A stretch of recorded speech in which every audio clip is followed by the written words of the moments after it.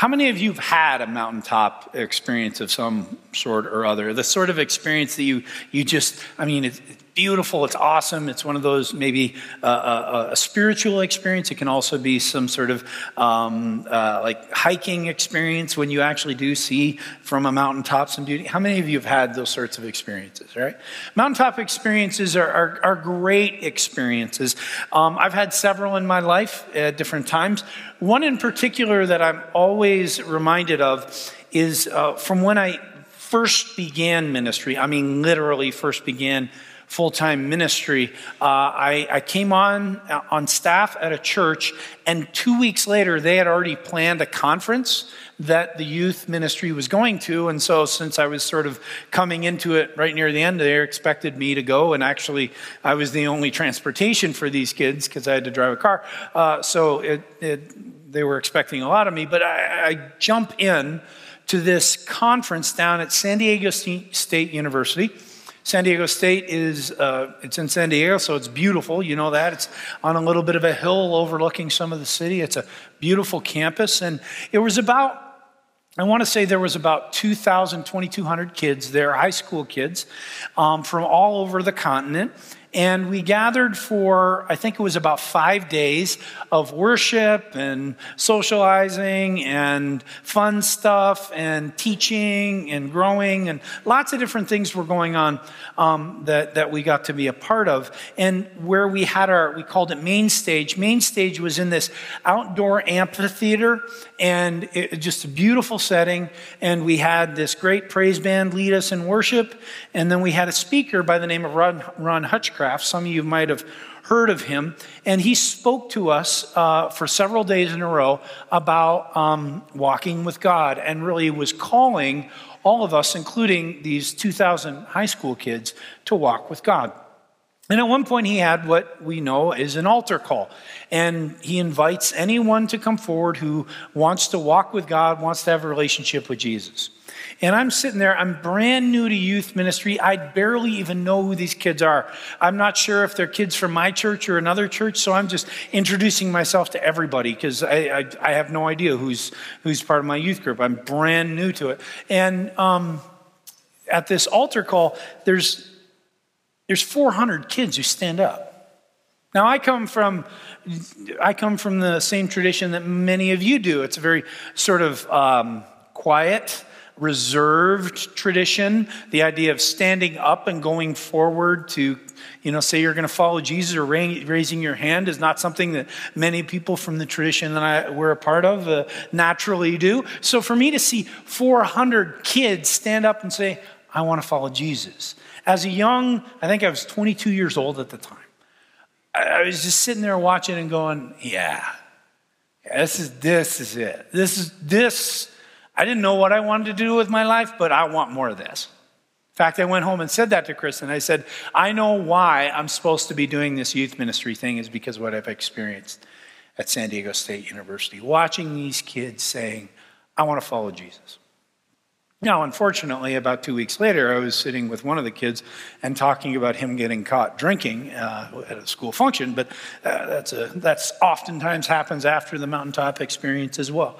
And in our text this morning, we see a mountaintop experience of a little bit of a different sort with Peter, James, and John, and we see them interacting with Jesus in an extraordinary way. And what God gives to them and what God gives to us here is a reminder of how we think about, how we live into, how we interact with God's glory from mountaintop experiences. Let's begin reading at verse 2 of chapter 9 of the Gospel of Mark. After 6 days, Jesus took Peter, James, and John with him and led them up a high mountain where they were all alone. There he was transfigured before them. His clothes became dazzling white, whiter than anyone in the world could bleach them. And there appeared before them Elijah and Moses, who were talking with Jesus. Now, I'm sure there's some of you, especially because we've talked about geography the last couple messages, or in this series a lot, you're wondering, okay, which mountain? You're wondering about sort of what does that 6 days mean? There's a lot of different stuff out there that you can read, and it could be Mount Sinai, the place where God the Father actually gave the law to Moses. It could be some other important mountains, but there's not really a clear answer. So I didn't want to dive too far into that. And there's also not a clear answer that why 6 days. There's something there. What do we think about? Do we think that then this is a seventh day, a day of rest, a day of God's glory? It's hard exactly to tell. But what we do know is that here in this story, Peter, James, and John are confronted with something that they have not ever seen yet. Now, they've seen Jesus' power. They've seen him show miracles. They've seen him multiply food, as Nick preached about last week. They've seen all these different manifestations of the power of the Messiah, the power of Jesus. But here they get a glimpse of his glory. And it's this powerful image, right? I mean, I'm not sure what that would look like, having clothes that were bleached or so glowing that they were whiter than anything that could bleach them.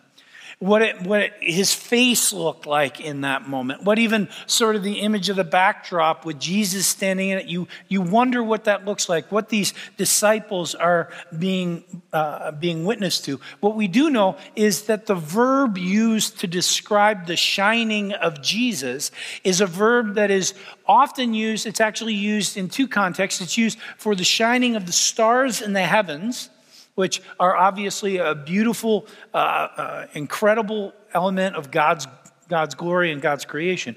And also shiny, valuable metal.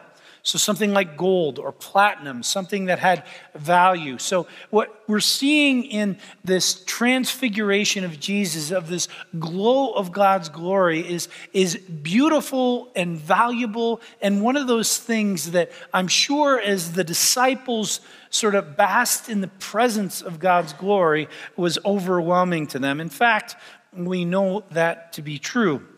Keep reading here in verses 5 and 6.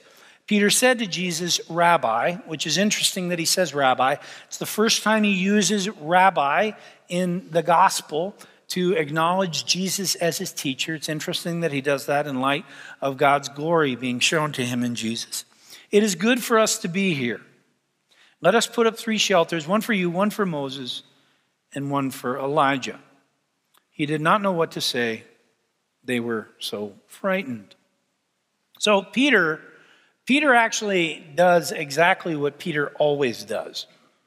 And that when he doesn't know what to say, or maybe he shouldn't say anything, he says something anyway. And it gets him in trouble over and over again, right? I mean, we know that. We also know it's actually not that, he's not that far away from having done it just before. Look at chapter 8, verse 32. Jesus ends up having to rebuke Peter, because he did exactly that. He opened his mouth when he shouldn't have to Jesus about what Jesus was doing. But, and of course we think, Peter, he's such a loudmouth. He just talks without thinking, which is sort of funny that I would say that, because I certainly bear that characteristic myself. Talking without thinking, or maybe saying something when I shouldn't. But then I wonder what I would do if I were confronted with the glory of God in this way. I mean, what would you do? What would you do if you had this sort of experience? How would you respond? Would you maybe drop to your knees and worship? Would you just stand there with your mouth agape? This is incredible. Maybe you would take a step back and have to give yourself some space to deal with it, because it's so amazing. I can sit here and I can fault Peter for trying to do something what seems to be silly. In essence, what he's saying, "Hey, Jesus, this is pretty cool. Let me make some shade for us." This seems like a silly thing. But it's because what he sees is so incredible, and in essence, his brain is taken up so much by it, he's got nothing else. He's got nothing else that he can do except even this silly thing about shade. Peter does this, but in many ways, he's manifesting what we do with God's glory. When we see it, when we experience it, we're tongue-tied. We're confronted by something either so beautiful or so powerful. What do you do with that? For years when I was in college, I was in a choir. And that choir every year at Christmas time had what we called Lessons and Carols, which was our Christmas concert every year at LaGrave Christian Reformed Church. LaGrave Christian Reformed Church is in downtown Grand Rapids. It's a beautiful, beautiful old church. I think it probably sat 1,000 people, and it was always full for those concerts because this choir that I was a part of was a really good choir, and there was a lot of beautiful music that we made. And I'll never forget, because I did it 2 years, this concert 2 years while I was at Calvin, that we always closed with the same song, "O Come All Ye Faithful." And it was this sort of thing where the congregation would sing the Christmas carol, and we'd have all this, what we call descant and melody over top and different parts doing different things. And we also had an orchestra. And this orchestra was a bunch of college students, but also some professors and professionals who played, and very, very, very, very talented, very, very good. And in fact, I'll never forget, because we had a guy who was on the chimes. I don't know if you've ever seen the chimes, but the chimes are these big pipes that hang down from a stand, and you more or less have a hammer that you take and you bang the chimes, and they all have different tones. And these were huge chimes that when the person who was doing them hit them, and he hit them hard, the loud was just, or the sound was just huge, and it filled the place. And we're singing, and the orchestra is playing, and the congregation is singing, and it had snowed on the way to the concert that night, so there was new snow out the windows, and there was candlelight in the aisles, and we're singing "For All We're Worth." And you come to that last note, and the conductor is standing there, and he's holding it. You know, they get the note that you're holding forever, and I'm running out of breath. You're just singing "For all your work," and then "worth," and then finally he closes it. And there's that moment of silence when we're all just sort of sitting there, overcome by what we had just participated and heard, and even what we had just sang. Oh, come, let us adore him. Oh, come, let us adore him. Oh, come, let us adore him. Christ the Lord. And I'll never forget, I get a tear dripping down my face, because I just bore witness to the glory of God in a group of people with all their worth, with the talents that they have been given by God, giving him praise. And honestly, there is not a word that I could have said to that moment to capture it, except maybe, wow. So for Peter to respond the way that he does is almost fitting, because it's what we do when we're confronted with something that beautiful, that powerful, that amazing. Peter doesn't know what to say, but someone does. Verse 7. Then a cloud appeared and covered them, and a voice came from the cloud. This is my son, whom I love. Listen to him. Now, if you know anything about the scriptures, and if you've read the beginning of the Gospels, you know that there's a baptism story there, right? That has a very similar phrase. In fact, it is very similar in the book of Mark, except in the book of Mark, it's first person. The father is talking to his son. You are my son, who I love. With you I am well pleased. It's a first person interaction. In this, we get a third person interaction. God is talking to somebody.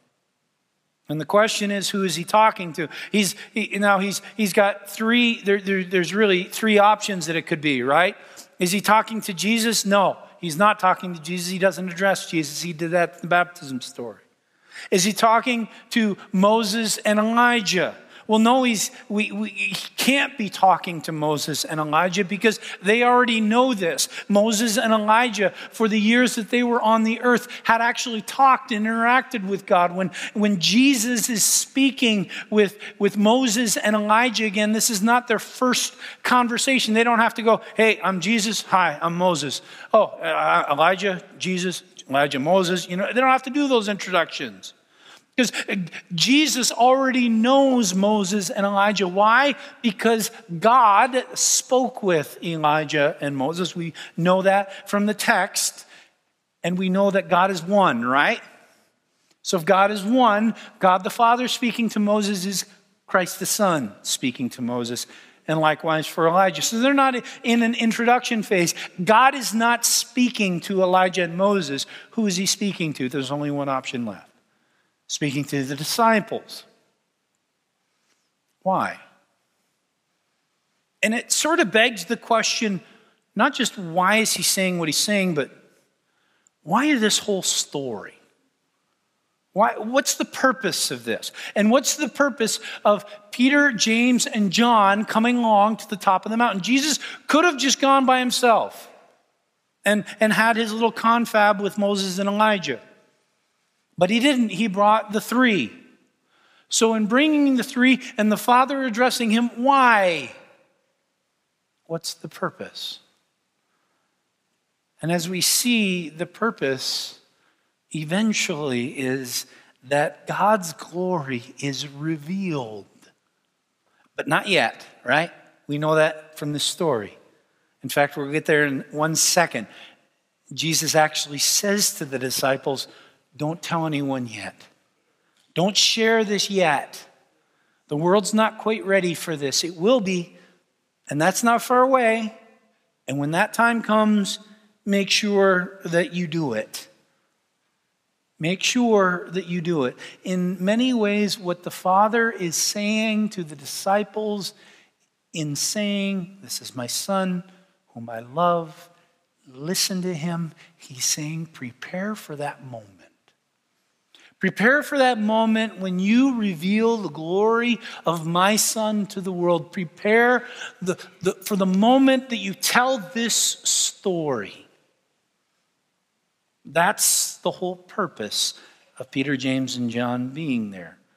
But we can see it's still taking some time for the disciples to figure this whole thing out. Verse 8.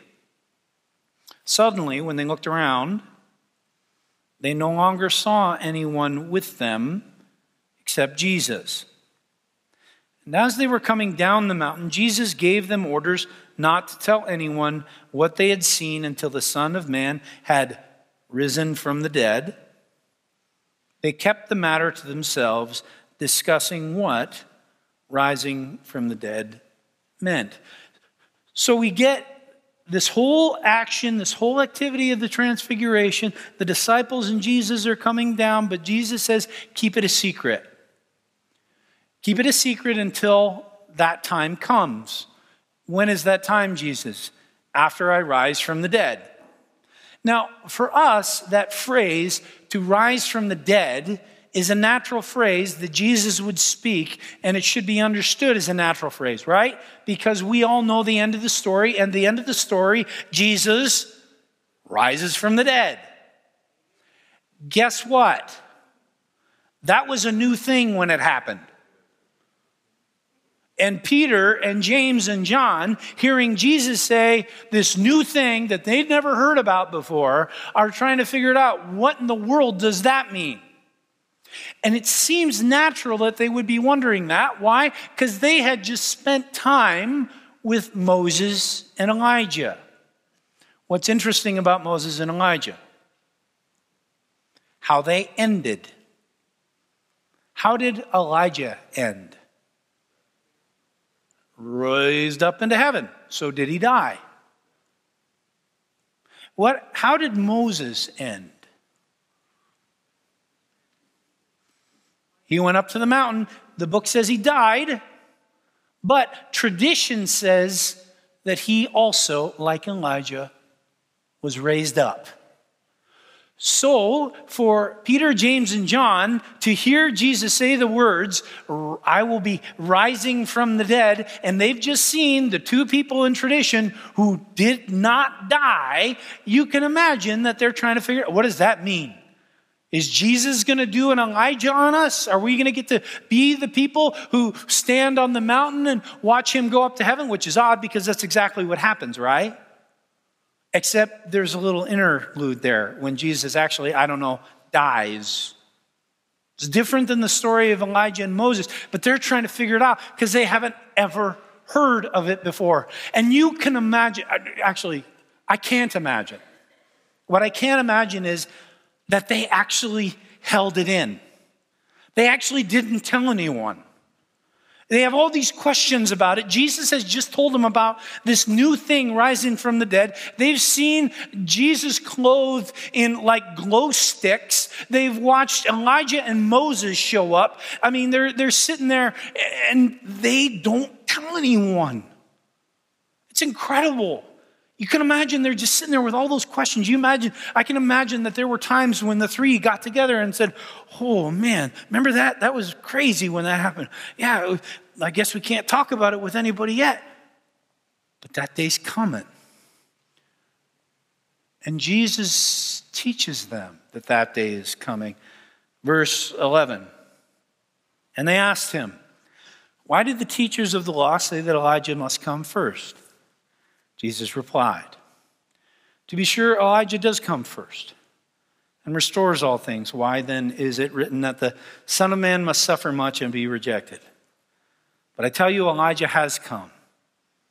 They have done to him everything they wished, just as it is written about him.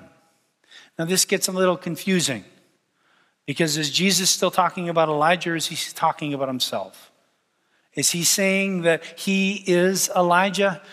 Yes, he is. He is saying that he is Elijah. He has come. Why? Why did Elijah come? To restore all things. And like Elijah, but in a very different way, Jesus suffers for all that.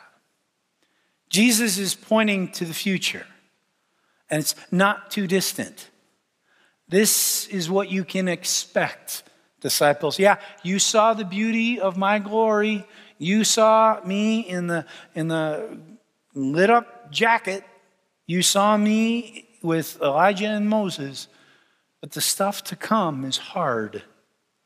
Off of the mountaintop, Jesus is reminding them there's valleys ahead, and there's a name for that valley. The valley of the shadow of death. It's coming soon. So we sit there and we say, it's a great story. It's a lovely story. It's the sort of story that paintings have been made of and that we can tell others. But what do we do with this? So what? What do we get challenged to by this story? What is the transformation that happens in us that we don't just sit here with this story and do nothing with it? I don't often do this, but I'm going to ask you to turn in your Bibles over a couple books to Acts chapter 2.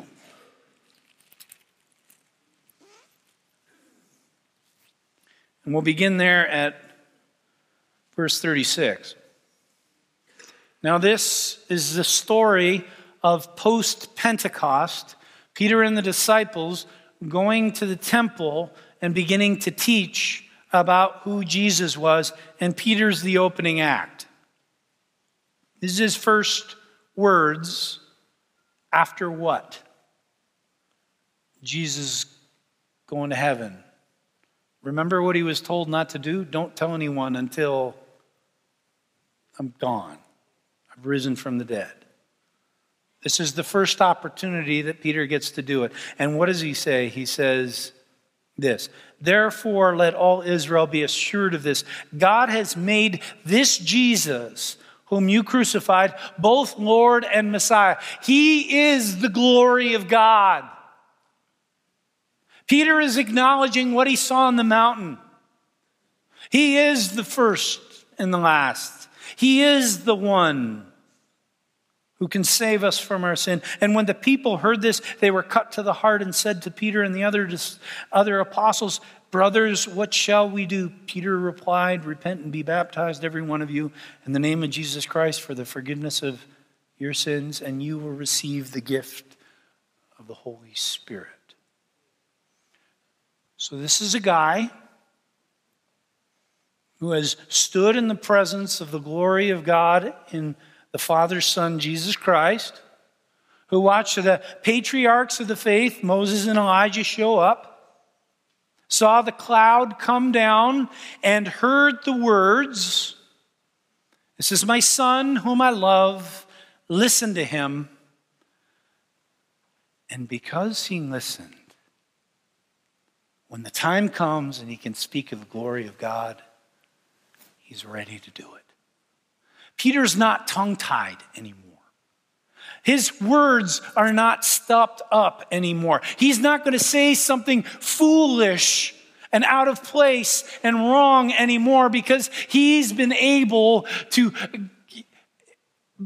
understand more fully, not just the glory of God that he saw on the Mount of Transfiguration, but the glory of God that he saw in the crucified Jesus on a cross, saying the words that he said, acknowledging and the sin of the world on himself. Peter saw that, and then he saw, of course, the empty tomb.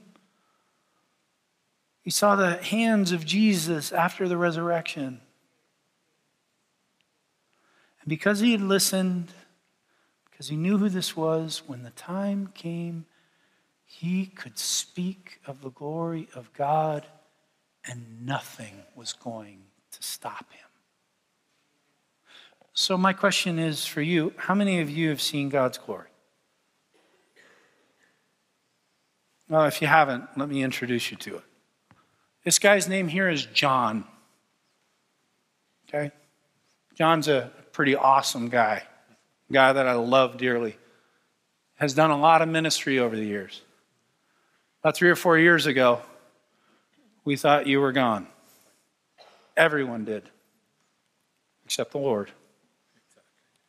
And this man is strong. And this man is leading Bible studies. And this man is preaching again. This is the healing of God. This is the glory of God. You've seen it. See that lady over there? You're going to love me, I know, Carol. That's the glory of God over there. It's hard for her to come to church because she misses her husband, Sandy, so much. She's got a lot going on in her life. But she comes here every Sunday and with tears on her face worships God because it's all she knows to do. And she will do it because it's what she is called to. And she is faithful. Man, you are faithful, Carol. See that? That's the glory of God. Look at the person beside you. You know their story. I saw Bruce and Debbie look at each other. You guys are the glory of God. I saw you look at your daughter, the glory of God. Peter, James, and John bore witness to the glory of God.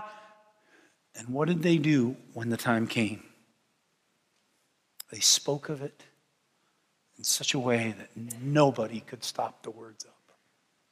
Friends, you have seen the glory of God, and if you don't think you have, I just introduced you to 2 and a whole bunch of others who bear witness to it every day, every moment. You and I, if we have eyes to see and ears to hear, see the glory of God in his people as we interact around life and challenges and brokenness and hurt and celebrations and sufferings. We are the glory of God that is being revealed. And when you have seen the glory, you testify about it. When you get a moment in a group of people, you speak of it. He is the one, the Son of God, the Messiah, the Lord. You speak of it and you tell people, repent and be baptized, because that's the way to be within the presence of the glory of God. Friends, as you go from this place, what we learn from the Mount of Transfiguration is not just the beautiful story of Noah and Elijah and Jesus having a nice little confab at the top of a mountain with Jesus being whiter than snow. We learn that when the time comes, Peter listened. Peter knew. And so when the time came, Peter could speak of the glory of God that was revealed in such a way that others might hear. Friends, that's our call too. You go from this place. You've seen the glory. Go and speak of it so that others might hear. Let's pray together.